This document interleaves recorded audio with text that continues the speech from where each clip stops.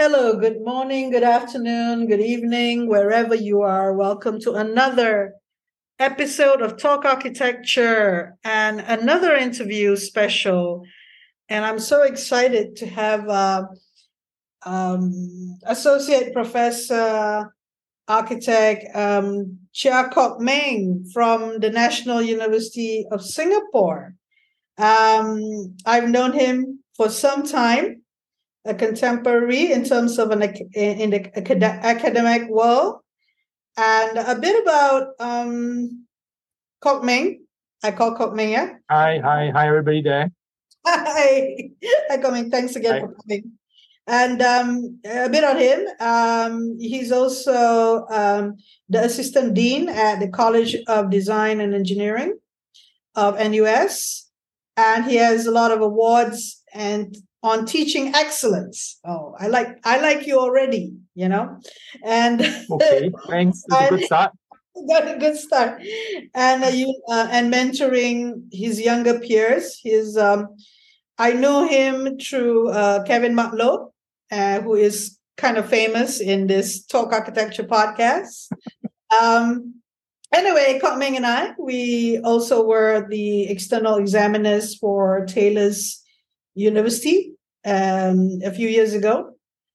And Kok Ming leads a studio at sophomore and M.Arch level.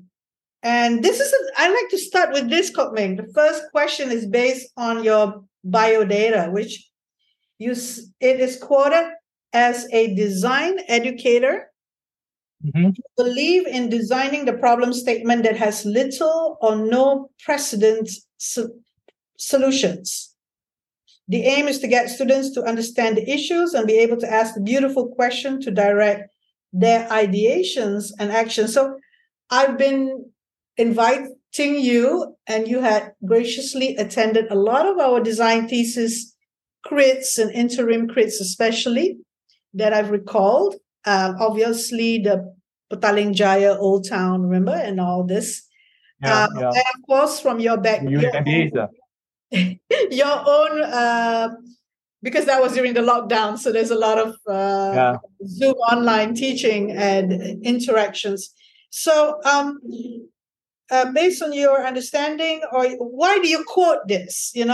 Based on your experience, why is it that it's best that the student come up with a beautiful question when they're dealing with the design thesis, for example?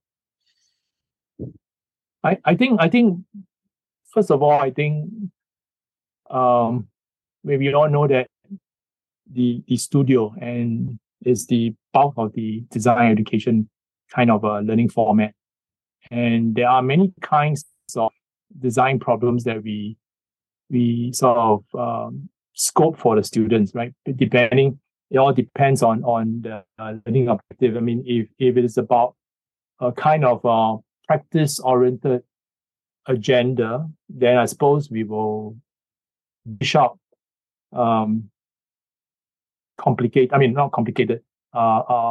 social building, community building, commercial building. It's a kind of design problem for students to deal with the complexity of it. And it may have a taste of what practice is about, and we're preparing them for industry. But I tend to see design education in a larger way that's slightly beyond giving students a very defined or a known problem. I think what's important is that my fear actually is that when you give them a known problem, there is always a known solution.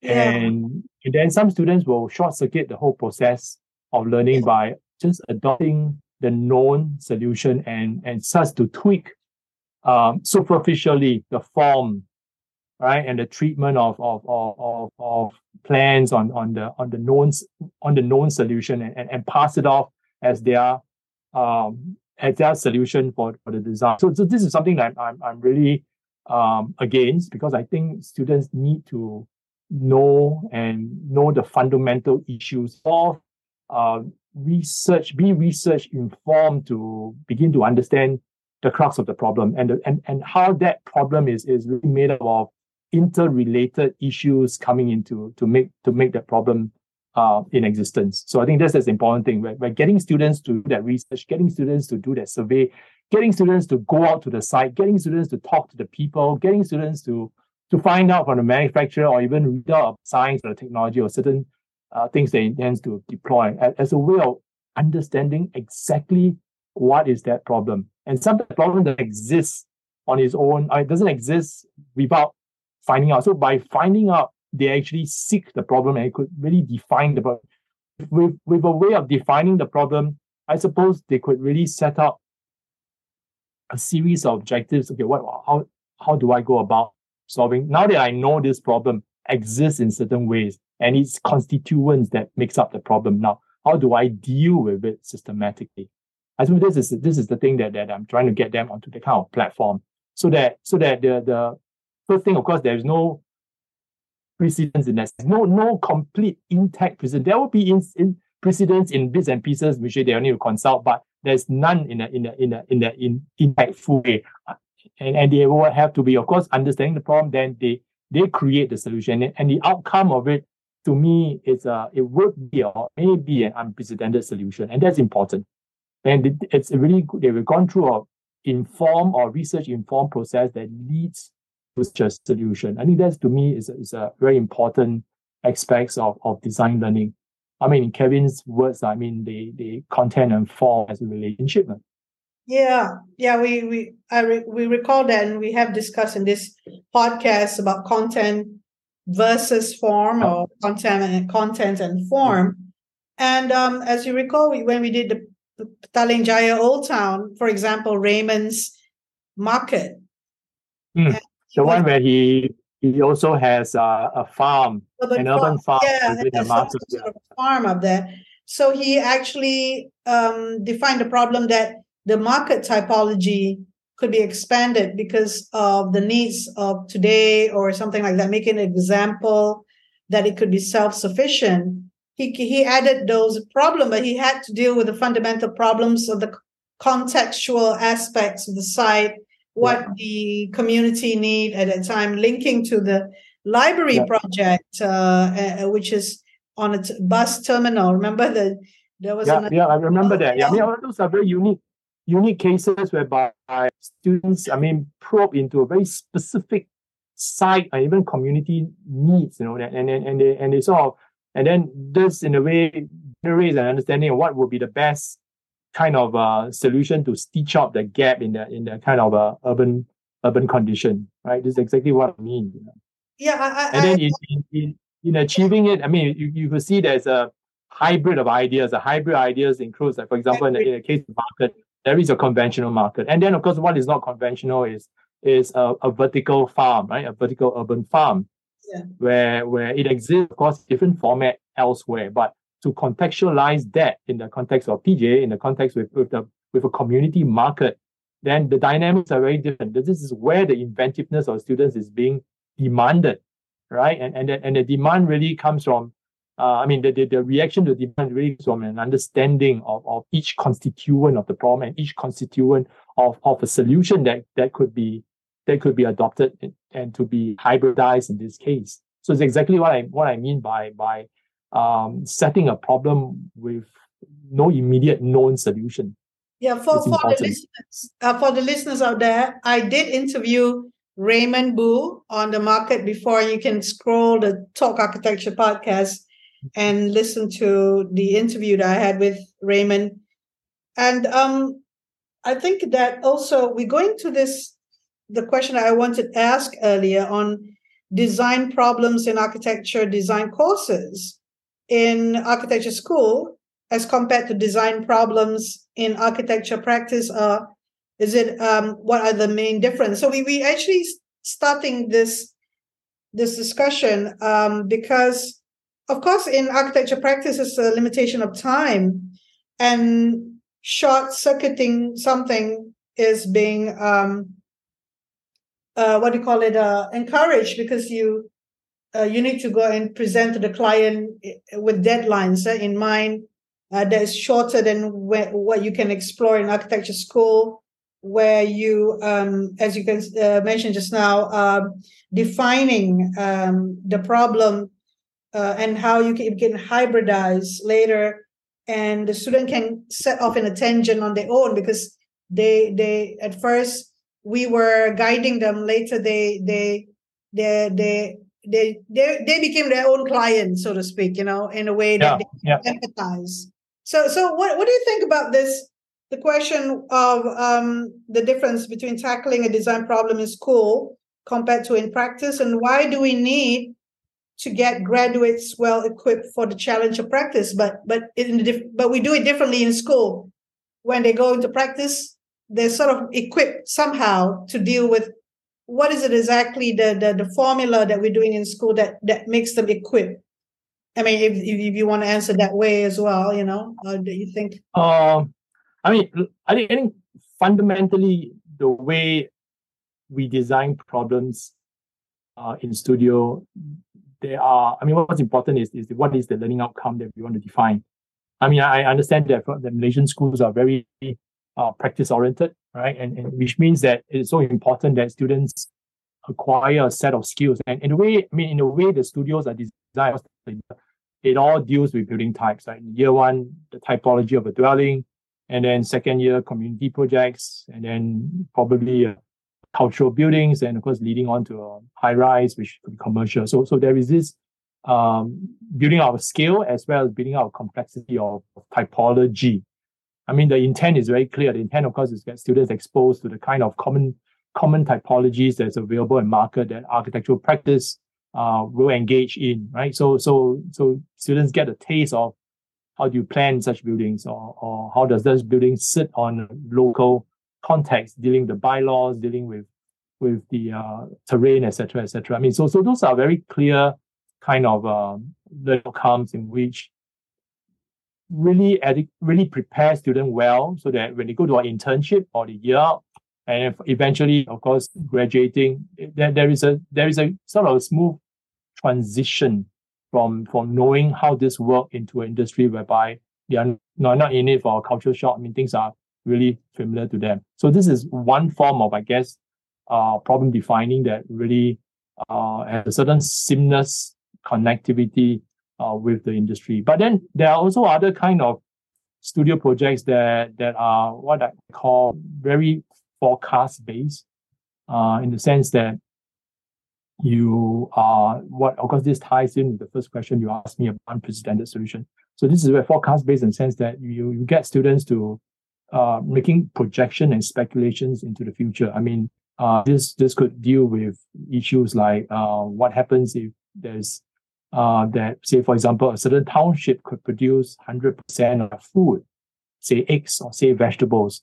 What does that mean in terms of land use? What does that mean in terms of integration of farms with the city, etc.? Things that hasn't happened, but that projection is really important to in a way at many levels. One level, of course, getting students to understand those issues and getting students to become inventive, and also at the same time, the outcome, the speculation, the forecast of the outcome in which the problem is being addressed in a kind of speculated form, will lead a very interesting discussion with various stakeholders, the stakeholders of town planners, the stakeholders of even just people living in the township, and even with farmers, where they could come in and have discussion. And architects has that, of course, the ability to visualize, envision what that means. And of course, when the stakeholders comes in, it could raise interesting issues. If this is where we want to head to, what do we need to do now?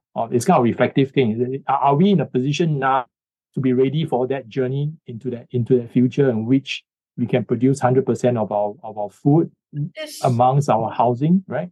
So this is the kind of I guess problem determining that there is in a way a look into a crystal ball in the future, and I think architecture students have the ability to do that crystal balling in an informed and in critical and intellectual way that certainly brings a certain value to our intellectual discussion concerning stewardship environments, concerning stakeholders, livelihood in the future. This is what I mean, that the different kinds of problem finding that could.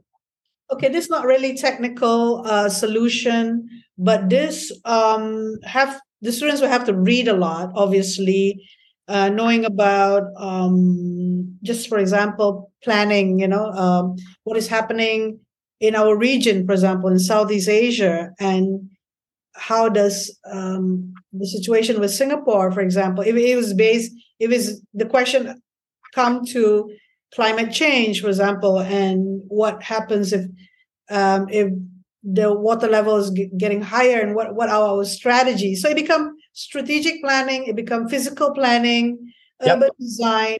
So the solution becomes in a bigger scale, a massive scale. So the students will need to read a lot on some interdisciplinary subjects, and then you said bringing in the town planners, bringing in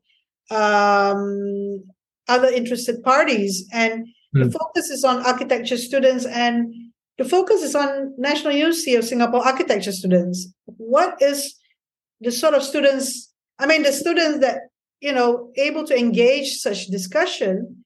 You're looking at outwardly where the architect. You're looking at an architect graduating from NUS is able to engage with planning issues. So there is no discussion about, we cannot engage in planning because we're not planning students, or no, that sort of this is the tone that you set up, and it is intentional that students, every single student in the NUS will need to deal with at this level of speculation of the future, is it? I mean, yes, I would say when we reach the final year, fourth and fifth year, because when you say that students do research, it's a collaborative effort between the educators and teachers. The educators set the kind of a learning framework, design the platform, the scaffold, sometimes in collaboration with certain parties. And these parties could be planning agencies. These parties could be national parks. This party could be water agency, as a way of looking at specific kind of future projection and to see what it means in 30 years time, 50 years time. I mean, this is important because the skill sets that architects have, of course, one, of course, is, as we have mentioned, go to the industry and serve the industry. The other skill sets, I think, is kind of broader, which is important in the sense that it gives them, I would say it's a kind of life skills, a set of life skills that allow them to think in a strategic way, to ability to learn how to learn.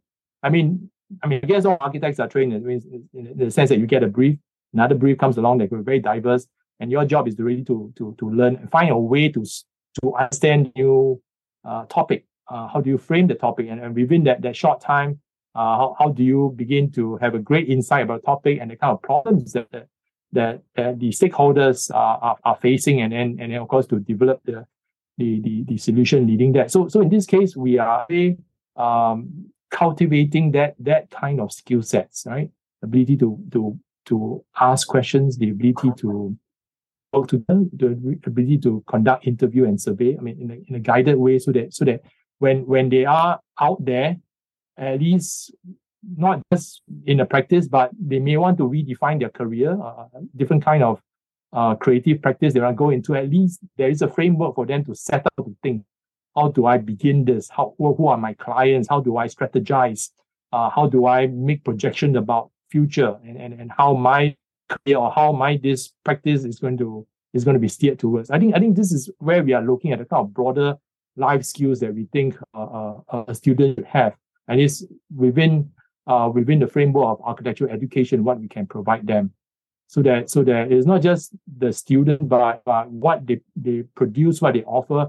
It is not just what I call it learner centric, but there's a value to a larger ecology. So in this example, I just say the larger ecology, of course, are the stakeholders, are the agencies, are the I suppose the planners, and other and the topic itself, and the topic under investigation itself gets a mileage in covering new grounds. So this is what I think this is the I guess the value of inculcating this form of problem defining, and where the solution is a speculation, an informed speculation. I mean, if I were to be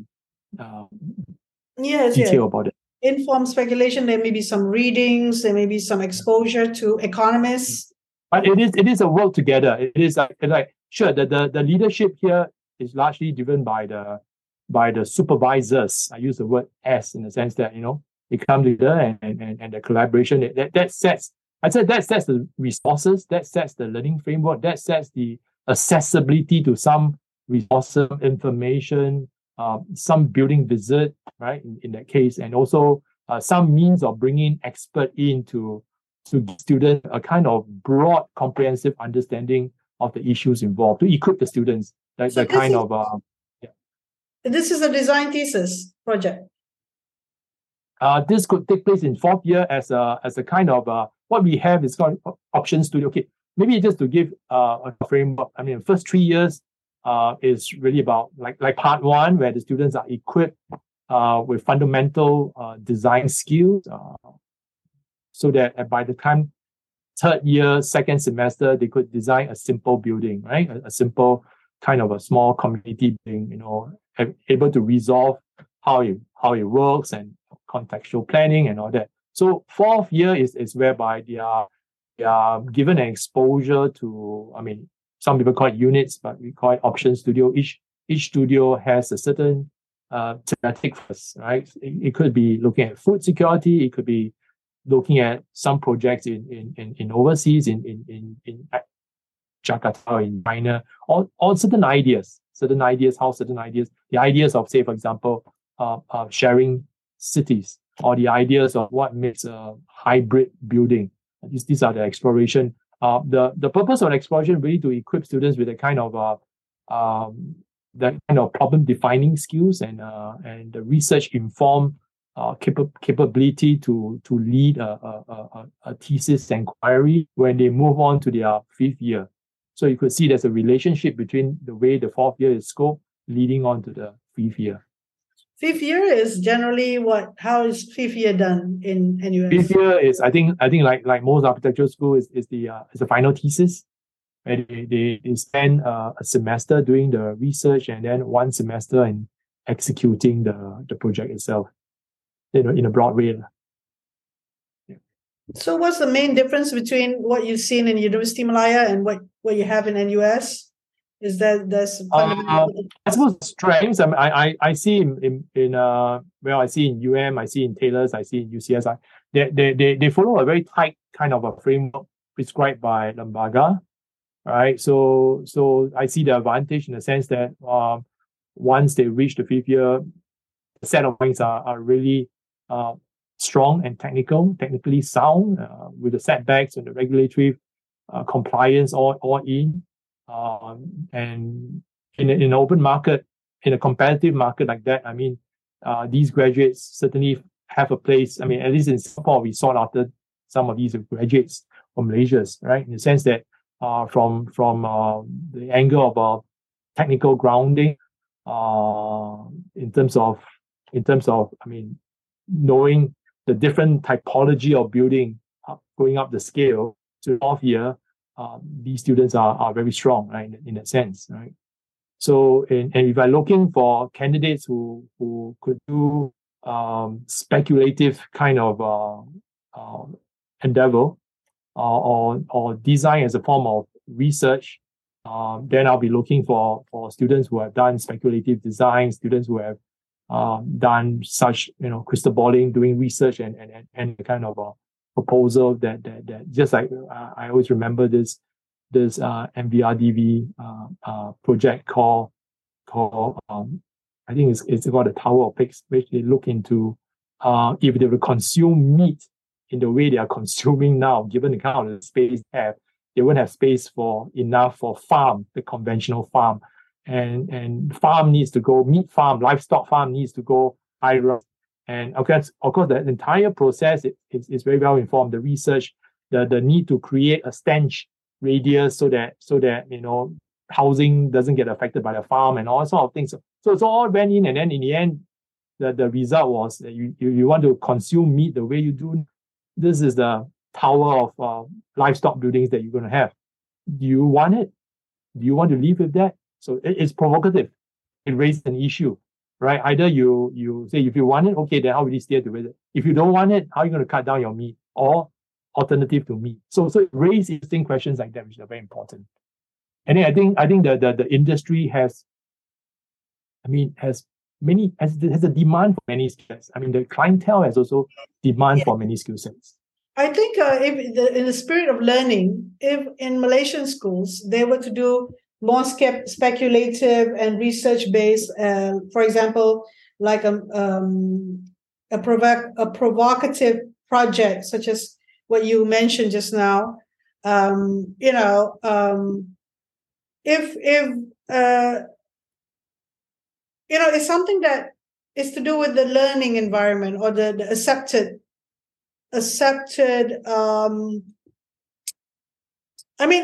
Obviously, you can't do this in practice because there are logistical things. But architecture started with illogical things in the past, and now it seems that it's viable to build them, So they in a way, architecture education are dreams, dreaming up, in a way. But because the pragmatic side is also how much you want to pull the students' pragmatism down. How much you want to the results to be pragmatic is because it's the spirit of learning, isn't it? How you could agree to disagree with each other. I mean, this is what like the AA school did, because there were different schools of thoughts.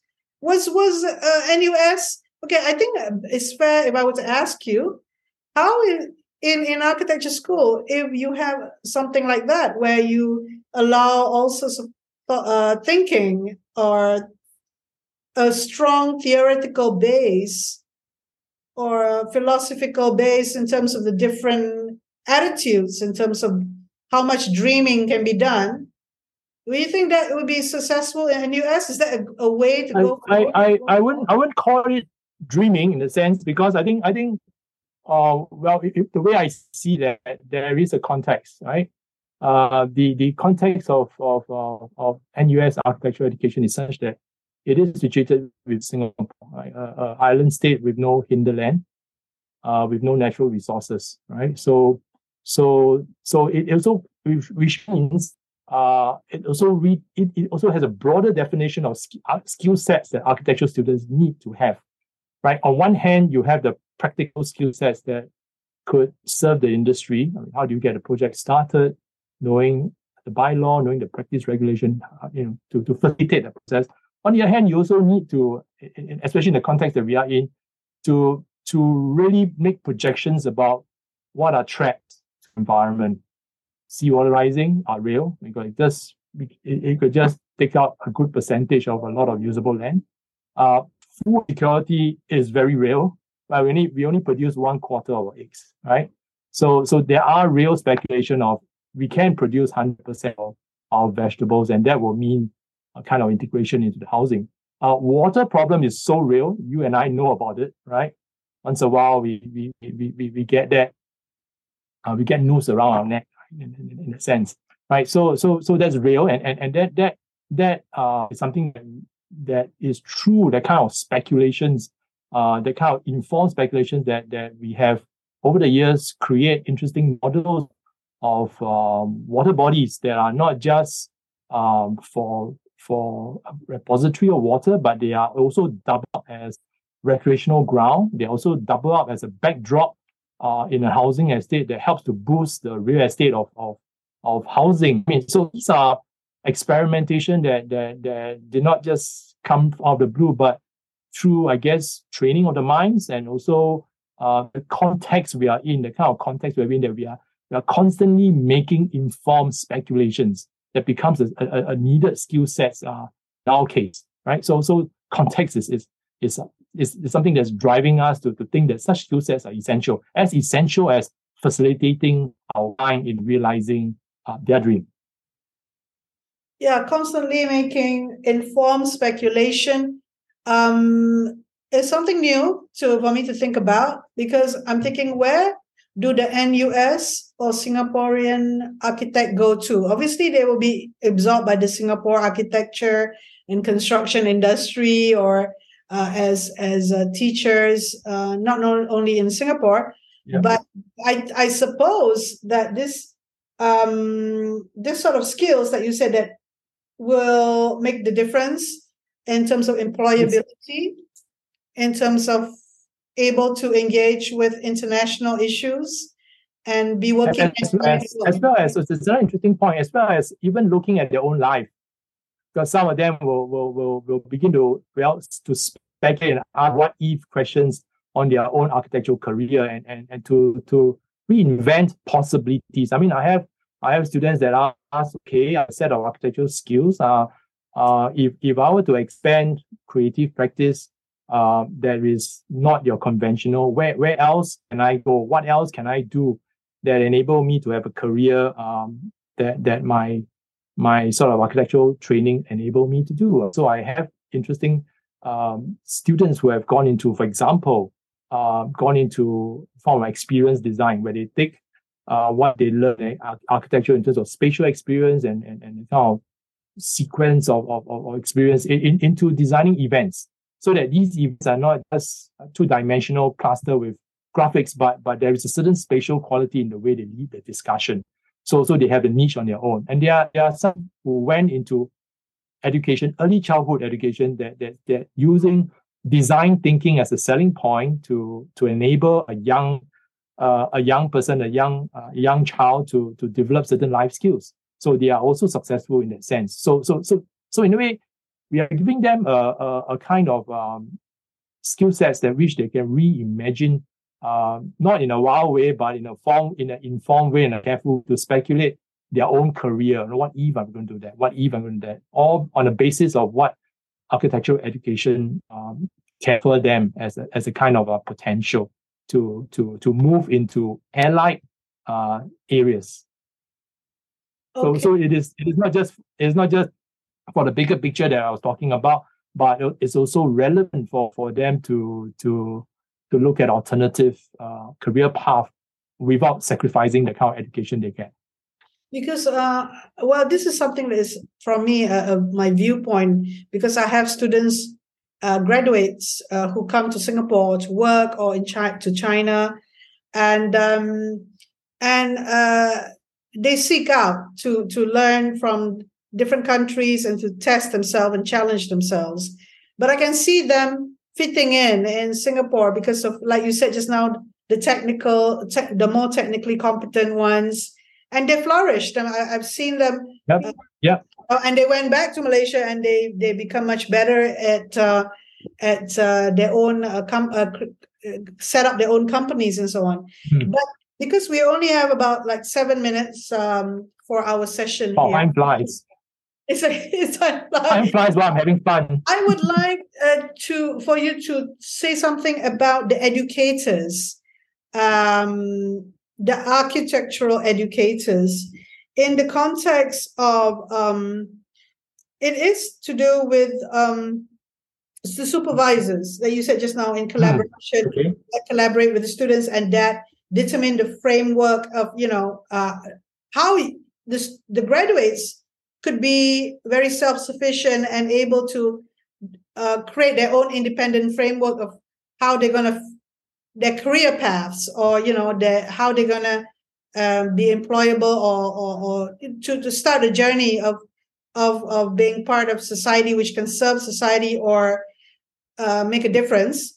So there has to be a certain sort of supervisor, or you can't really say the institution can create a person, but that particular quality of the architectural educator that is that exists in schools in Singapore and in particular NUS. So does it start with the supervisor themselves being on top, or really busy with research themselves, with it's not one kind of practice is a practice that is celebrating research and oriented towards research, because then the student, like a master apprentice sort of model, it will rub on, or they could actually know how to do it, because their master or quote unquote supervisor has that attitude, or that not only attitude but their way of working and seeing things. Right. I mean, this is a Singaporean. To me, this is a Singaporean existence. It happens in Singapore. I'm just asking because this is something new to me. That's why, should the main supervisor for the design thesis be a supervisor that is from the industry, interested in education? Do you have people coming from the industry rather than full-time staff in NUS? And although the student is monitored by the school, but the main collaborator, if possible, could be an architect with a deep understanding of the design thesis or architecture education. What is your opinion on that? I think like most schools, even Malaysian schools and all that, supervisors, we do have a mix of full-time academics as well as part-time practitioners on board with us. I think it's not which is relevant. I think it's more about the attributes of these supervisors to me is more important. So what are the attributes I'm talking about? I think first and foremost, I think that they all have a certain design criticality, right? In the sense that they could bring to the table or bring to the studio a certain way of looking at design, helping give students a certain framing, a certain kind of lens to examine things, so that in the context of thesis, that there is a starting point. Okay, where is the platform that we're going to do this discussion? Or what are we going to examine? So I think that's very important. A kind of design quality, a kind of lens in which students could be guided to see things or to understand the issues. And the second thing, of course, is that while I say that there is a certain framing, I think the openness and the receptiveness to see students' proposition, I think is also important. So that it's like the idea is not to say I'm always have issue with master-apprentice relationship, because master-apprentice relationship is always about do this. There's a whole methodology from step 1 to step 10. You do this. But the question here is that, sure, at the end of the day, the students could deliver the 10 steps and there's a wonderful scheme. My question is that, have they learned? Have the students learned?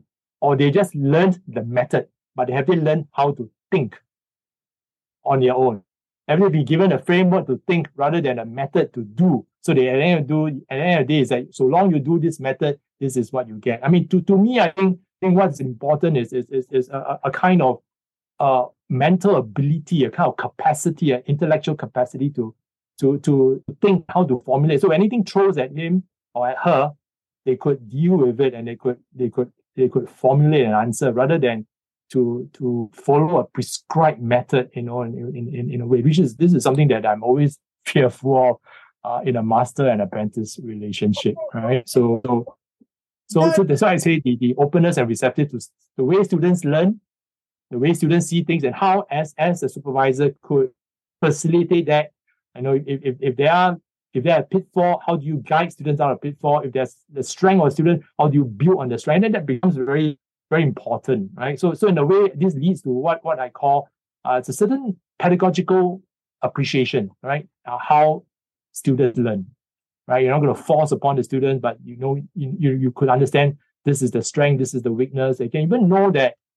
You can even be knowing that what is the effectiveness of their learning. Have they really learned, or they just find that you are, that's a way of doing things? Have they really learned? So that's a fundamental question that I guess the supervisor should be in a position to assess and to know, right? Because sometimes we always talk about architecture as a tacit knowledge. It's like, okay, somehow you look at this thing, yeah, the student has done this, like a sense that he has said no, but tacit knowledge to me, I think is very subjective and very personal, but if we could translate that tacit knowledge into something that is, I suppose, articulated, could be expressed, could even be translated into something objectifiable. Okay, this is what you need to do. This is what you need to learn and to demonstrate it, rather than that sense that, that sense of knowing that you know it. To me, I mean, that's a very kind of a subjective kind of situation. So, of course, last and foremost, I think each of these supervisors should have some kind of expertise, right? And to bring to the table. And of course, bring expertise. This also, I think, to me, in today's context, whereby a lot of I suppose problems that we face in our built environment in cities is always very complex. And I also begin to question that can a lone supervisor be adequate to provide the kind of learning needs and kind of diversity of knowledge that the students need, whether we should be rethinking of the kind of a studio format in which is it run like a lab with a few people of different expertise leading, so that there is a kind of a good mix of a way of looking at things, good way of knowing things, and a more in a way multidisciplinary, leading to an interdisciplinary kind of solution in some of these problems they face. So I mean, your question really leads to this rethinking about what thesis supervision is about and how the setup should be something to be considered that could be made relevant for the kind of world we are in and will be in. I think, that probably the way I listen to this, and there is a certain standard of critical thinking, which the supervisors in NUS would need to have themselves, the expertise, and so that there will be one or two odd students who didn't really learn how to think and got away with it, but at most would come out with learning how to think. And I like to quote when you said, the mental ability, whatever you throw at him and is able to, he or her, able to formulate. And this sort of, we call it design methodology or something like that, where you replicate when they are in outside. I mean, when they graduate, that they, it's like a lifeboat for them, or it's like a lifesaver for them. If being thrown into the ocean of industry, that they could actually have this ability to learn how to think for themselves, because it may be so simple.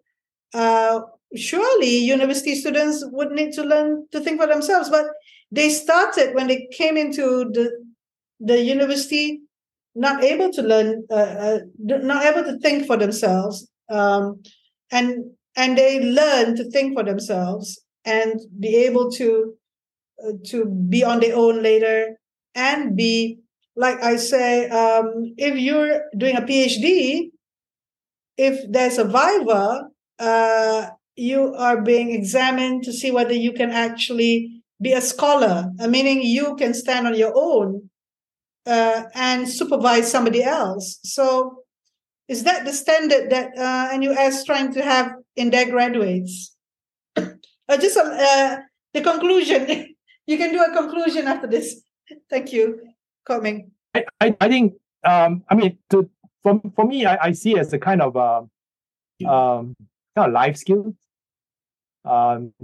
You want to elevate to a PhD level scholarship. Well, I call it a kind of maybe there are different grades of it, right? Okay, on one end, you have your scholar researcher, but I'm talking about life skills in which a student could ask simple questions of what if, what if sounds like a dreamy question, but after that dreamy question, leads, if there's this enthusiasm and this motivation, then that question leads to a series of, I suppose, steps of intellectual and critical steps to find out if the what if is possible, or and of course that leading, if it is possible, how should it be made possible? What do I need to do? What do I need to learn? what do I need to acquire to make it, or who do I need to engage, or who do I need to bring in to make that possible? So it is that sort of questioning, and also in a way strategic thinking, and in a way a kind of formulating a kind of methods to fulfill the simple question of what if. Right? I think to me this is important life skills, because it not just deals with project that you are that could be about the future. It could be a project that's about 2 years' time to be ready. It could be, like I say, your own career that you want to reconsider. That could be competitive. That could be pivoting on your strength. Right. So to me, it is a life skills. To me, this is a kind of architectural training. What architectural training can provide that is also relevant across a scale, right? A scale of individual and a scale of projecting into the future. Okay, I get it. Thank you, Kok Ming. I get it. That the supervisor guide the students. I mean, especially in design thesis, is the sort of the testimony of competence, where the students are given some sort of freedom to actually to decide, what sort of expertise could help inform on the project. That is part of the whole thing about the research idea of what is research and how research could help with the design. So I think that in a way we do have that sort of discussion with our students, and sometimes we try to remind them, you could do very well with an acoustic expert, or you could do very well with talking to a social scientist and so on. Yeah. And we hope that they could be independent with that sort of knowing that what they went through, they could replicate it or approach things in that manner afterwards. I could understand what you're trying to say. Yeah. I think that sums up in a way. Yeah. Okay, thank you so much, Kok Ming. Would you? Thank you, Naziati. Thank you so much. Hopefully, one day we will have more of this sort of discussion. So yeah, looking forward to it. I heard there's this. I mean, I think Tony and and we also, they have this chat platform they are in. Who's having it again? Huat Lim. Oh yeah, and, yeah. Tony Liu, and then even we also. So, yeah. Yes. What is it called? Is it a clubhouse or? Did you go into the clubhouse? No. I've not gone in yet. It's quite an active session, I was told. Okay. Yeah. You can actually hear the recording, actually, if you go to Clubhouse. In some of they call it the Clubhouse. There are many Clubhouse. You can get the recording of such sessions. And okay, we do have those discussions. And the one that I'm continuously discussing is on architecture education and practice and the importance of the design thesis. Oh, okay. Yeah, the focus is on that. It's always been that sentiment all this while. And my audience could be also people from who are interested in architecture education themselves. I know for a fact that some of them are from the Lembaga themselves. So I have to make it open and free for them to access. If it's interesting, because this also raises the power of online, and also the imagination of educational services. I mean, this is what I learned, that at least within the Chinese market, they do have returning students from Ivy League. And they find that the Chinese educational scene is big and wide, where you have schools of different tiers. Some schools are really about practice oriented, and some students in these schools who wish to apply to overseas to study would want their portfolio or want their own design powers to be improved tremendously. So they are constantly looking out for a kind of tutor tuition center, a kind of tuition center in design. So they do in the Chinese market, these Ivy League students, they set up a kind of on the net kind of service in which they do provide things like how do you write a good dissertation, even a studio and a studio platform in which you learn to refine your design so that you are more prepared for an application. They even have lectures and all that. And of course, the branding here is that using learning students with Ivy League backgrounds or any top schools background as a selling point. And the mode of transaction is interesting. You buy a ticket, a coupon, a booklet coupon. It could be a few $1,000, a few $100 coupon. And with the coupons, you could access to the different kinds of classes available. It could be a dissertation writing. It could be Studio 1, Studio 2, Studio 3. So I mean, from a lucrative angle, so you can imagine how money is made. But from the service providing angle, I mean, you could also see how these hungry students, hungry in the sense that they really students who want to build a career and want to have education could be going on these. Why I'm raising this is because it also opened up a kind of ecology of learning and I guess education opportunity. And also what I also noticed on the ground on the receiving end was interesting because we do get master students from overseas applying, and I find that in the recent years there is a certain homogeneity in the portfolio.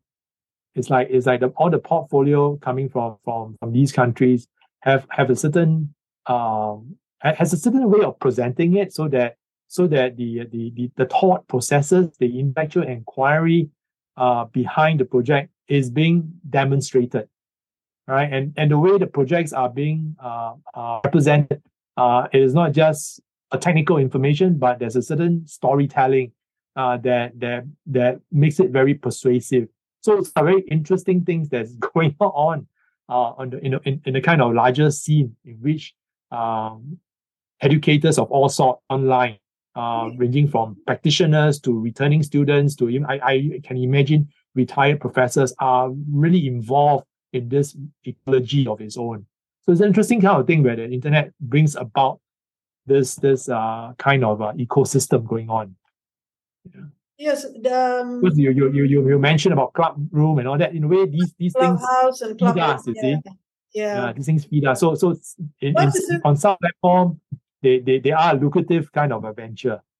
I think the online platforms allow people from anywhere in the world to come in and listen to what's happening in Malaysia and Singapore and so on, because they are curious. And like 40% to 50% of the audience on Talk Architecture that I'm doing the podcast come from overseas, from anywhere else.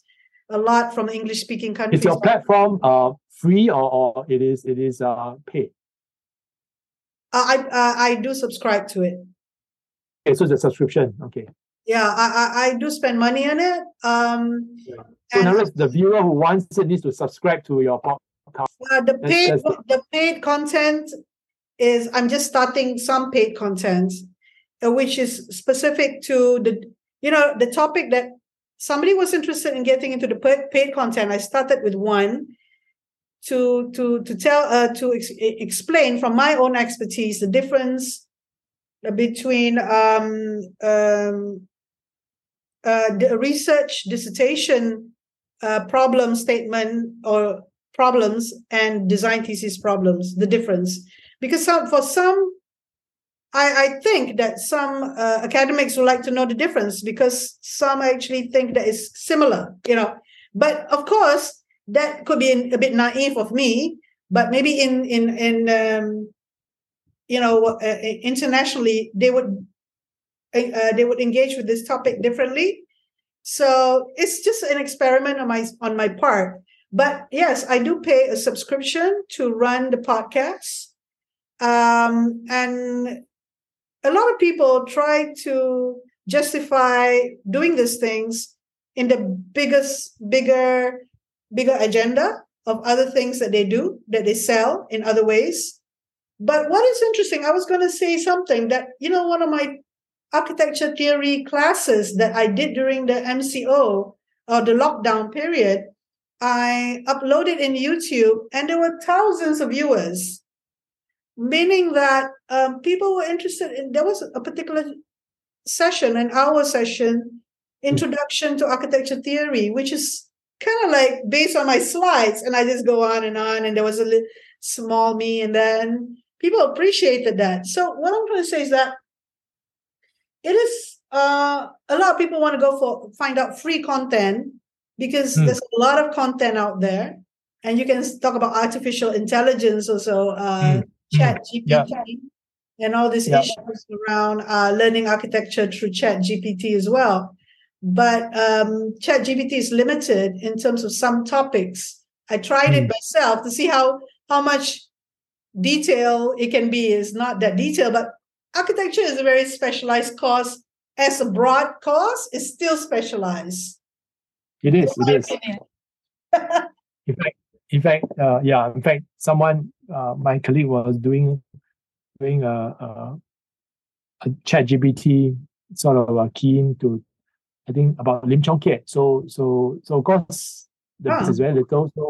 So he came back quite fantastic CV.